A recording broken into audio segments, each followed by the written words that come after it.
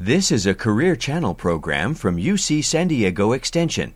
Visit us at uctv.tv/careers for videos, employment news, and trend articles to help recent college graduates and those in career transition bridge to better employment. At the end of the day, all of this is about serving people. That's where I think each of our hearts are as we do our work each and every day. And so as we think about job quality and what it means, it's really about what it means for all of us in our community, right? It's what it means for all of our families. And as we think about immigrants and refugees, they're an incredible part of our community. As we look at the data from an organization called New American Economy, we see that immigrants and refugees represent 24% of San Diego County.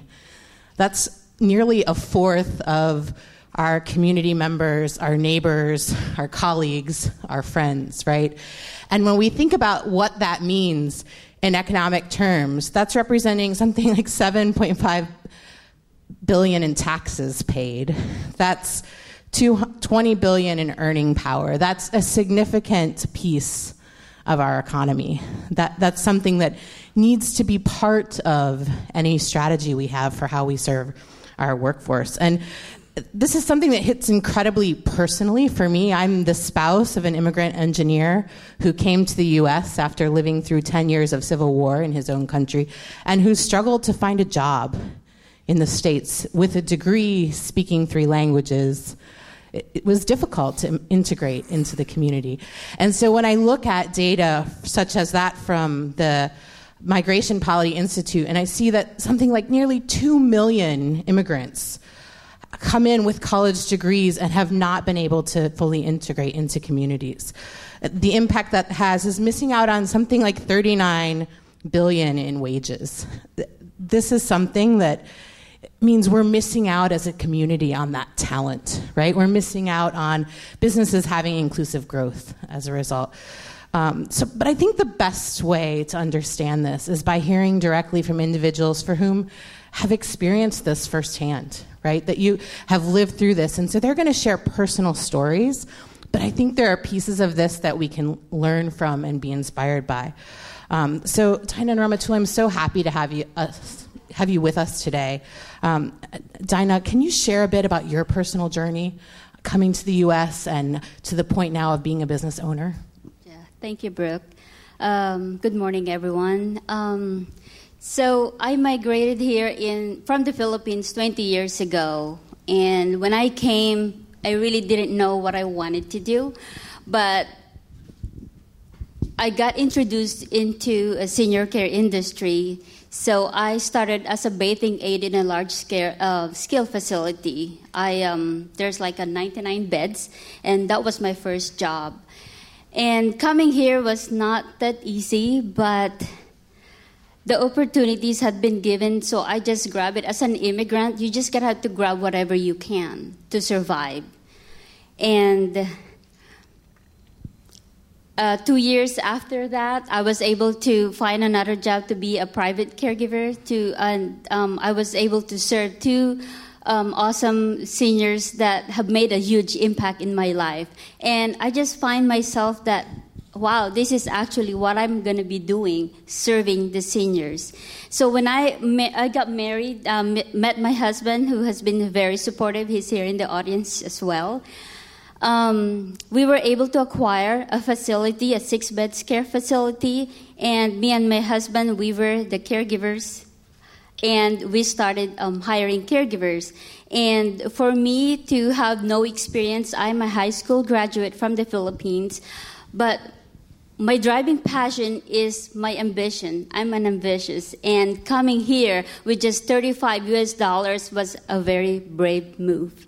And my mom, my dad were here, and my sister, so they accommodated me and helped me integrate into the workforce for whatever is available at the time. And growing my business from having 6 beds facility to another, I was able to see that there's actually a need in the senior care industry, and I want to be a part of the solution. And in 2015, later of 2015, I launched First Promise Care Services. It's a non-medical in-home care services that serves seniors in the comfort of their own homes. And again, I started that business with $500 plus me, going out and serving seniors. And I hired a caregiver, I hired a helper, and right now we have 60 plus employees that are serving and making a difference in the community of seniors. That's phenomenal. When we think about soft skills like grit and dedication, I think going from $35 or $500 to a business that's now supporting people is incredible.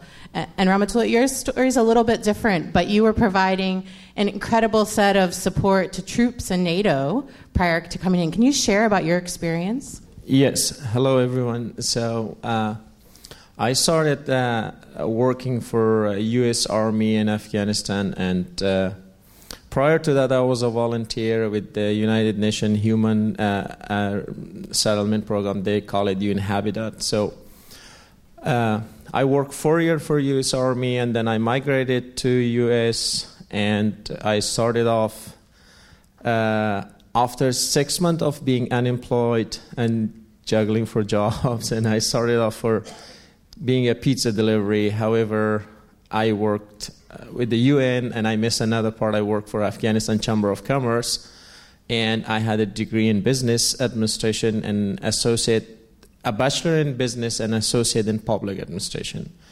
All education were foreigner education curriculums like from Europe and America. I've been taught in English, but when I got here, nobody just paid attention to that or trusted that experience and credential, and I have to start as a pizza delivery.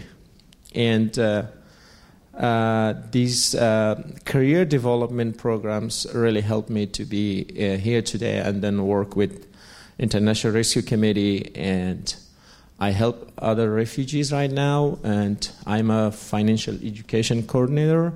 So what I do basically, I teach and coach refugees on U.S. financial systems.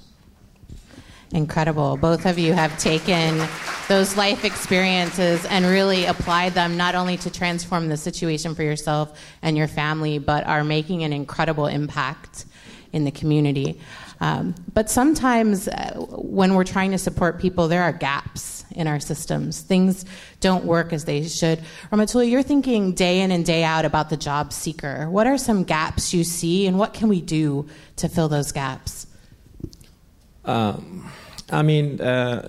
It's not one or two, it's a lot, unfortunately. And then I don't want you all leave this symposium with a negative hold. So the gap, one of the problem is the recertification issue for refugees. I have seen doctors and engineers, as you said, they need to be recertified, and they don't know from where to start. Also, they have all these skills. They just lack some soft skills and maybe some English, and that's all. So struggling with the stress and all the anxieties of like being away from your family, refugee, and to pay your rent and just right up front the next month rent and all those. So it's really hard to navigate from where to start. So the career centers are supporting, yes, but the child care is another issue. And the benefit cliff or the welfare system sometimes is really a lot of bureaucracy, and then so it's a lot around there. And refugees for first few years, they are pretty new, have a lot of acculturation, and then even I was able to speak English. I was not able to speak the English, which is more soft and diplomatic with the culture acceptable in the U.S. I come from a culture background. I'm very straightforward in most of the cases, and that's creating a problem. So those are the things that refugees are struggling. Those are the least. There's a lot. We have refugees coming. They have a huge debt. They don't know. They just got the credit card at home, and then they don't know how it works. And there is much more which I can share. I think you hit on so many important pieces, from the spoken and unspoken aspects of language to how we think about two-generational support. And for those of you who were with us last year, you heard Laura share about the work we're doing as it relates to childcare. And so just navigating all of those pieces, right, in the system, that the benefits cliff, which are difficult often to navigate for any of our job seekers, but even more so, imagine navigating it in a language that you don't speak at all or you don't speak well yet. Just an incredible consideration. And for Dinah, as an employer, right, you've come to the point of starting that business and you have a particular passion around helping other immigrants as part of that. But what do you see as challenges from the employer side, right, for how they tap into the skill sets of immigrants and refugees in the communities? And what more can they do? So one thing that one of the problem, I would say, is the communication. This is really big on whenever we send caregivers to clients' home, like if they can't understand English, it's going to be like this, like they would call our office. And so we would, with that problem, it's very important that when we are screening our employees or a caregiver that would be applying, we want to make sure that they can understand English. And so this is the integration. So communication is very important. So if you want to be respected, both sides, it actually benefit both the employers, the clients, and the employees, the caregivers, if you don't know how to communicate. And so again, this is America. We are all here. We understand. We need to be able to understand each other, and communication, again, is a big factor. And, of course, cultural skills. So I came from the third world country. This is so different from where I was raised. And we don't know how to operate, let's say, microwave. We didn't have that. So there's a lot of little things that we take for granted here. But these little things, little skills that we can actually teach our employees to learn so they can be effective in the workforce and be integrated well, and so they can become successful. Yeah, and I think I know we've talked about this concept of how we move from seeing things as a deficit to an asset, right? Those individuals who bring not only the grid of experience of everything that they've navigated through, but a second language, right? A cultural understanding for clients that you might be serving who are from other parts of the world, right? As true assets, and how we can look at that from an asset-based mentality of what people are bringing to the market. But the change around immigrant integration, there was phenomenal work that was done in a launch earlier this year, and many in this room were involved around a strategy for San Diego for immigrant integration. There's been some phenomenal efforts, right? But this is a place where all of us can play a role, right? Each of us can be change makers, whether we're educators, whether we're workforce practitioners, whether we're employers. What are one or two things, Ramatullah, that you would encourage folks to think about what they can do as a change maker in this space? The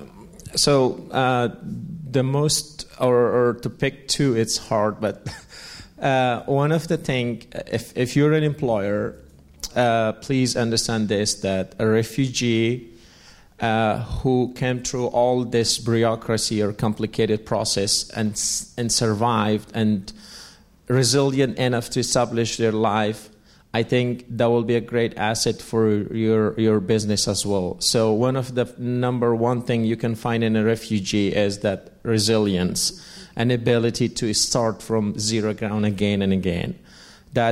Please remember that, and we should learn from bigger corporations that the CEOs are refugees, and the top employees are refugee. They may not be very soft and cheesy mouth speaking skill, but they have very good talent, could be profitable for your business. That's number one. Number two, I would ask support of the county and then everybody who's a policymaker or has influential role to just smooth the path for refugees to get to the higher education or skills they need, or at least recertificate and then translate their skill or transfer their skills, and then their workforce. You can generate revenue simply. Dinah, what thoughts would you share about how members of the audience can be change makers in this space? I believe to be a change agent in any demographic, it's very important to value the person, value your employees, and focusing on creating a solution to elevate them where they're at. Thus, it would elevate your business as well to the next level. And as like Rahmatullah said, immigrants are resilient in so many ways, but we start from zero to here. But we have the ability to adapt to what's in front of us. And so as a business employer, it's really important to really recognize some of the strengths of the immigrants. Yeah, thank you. I hope that, Dinah, your inspiration, Rahmatullah, is something that each of us can carry with us, right, as we move into our day-to-day. And I think these stories and those of many others are things that we're using at the Workforce Partnership to really inspire us in the way that we think about how do we serve our whole community. And so that means digging in on how can we make the credential conversion process easier to navigate? How can we make English language learning, working with wonderful partners like Adult Education, more accessible, more contextualized, right? How can we really dig in on where there are those last mile challenges, right, and try to remove those barriers? And how can we partner with employers to really understand that inclusive growth, right, as we've heard and as we've seen already this morning, can be good for them from their business bottom line and good for their employees. So as we continue with this session this morning, as we hear from the remaining speakers, I encourage all of us to come away from this thinking about what can we do to be change makers. We often say in the U.S. that now knowledge is power, and I think if we really look at it, we would consider it's putting knowledge into action that's truly powerful. Thank you. Thank you. Thank you.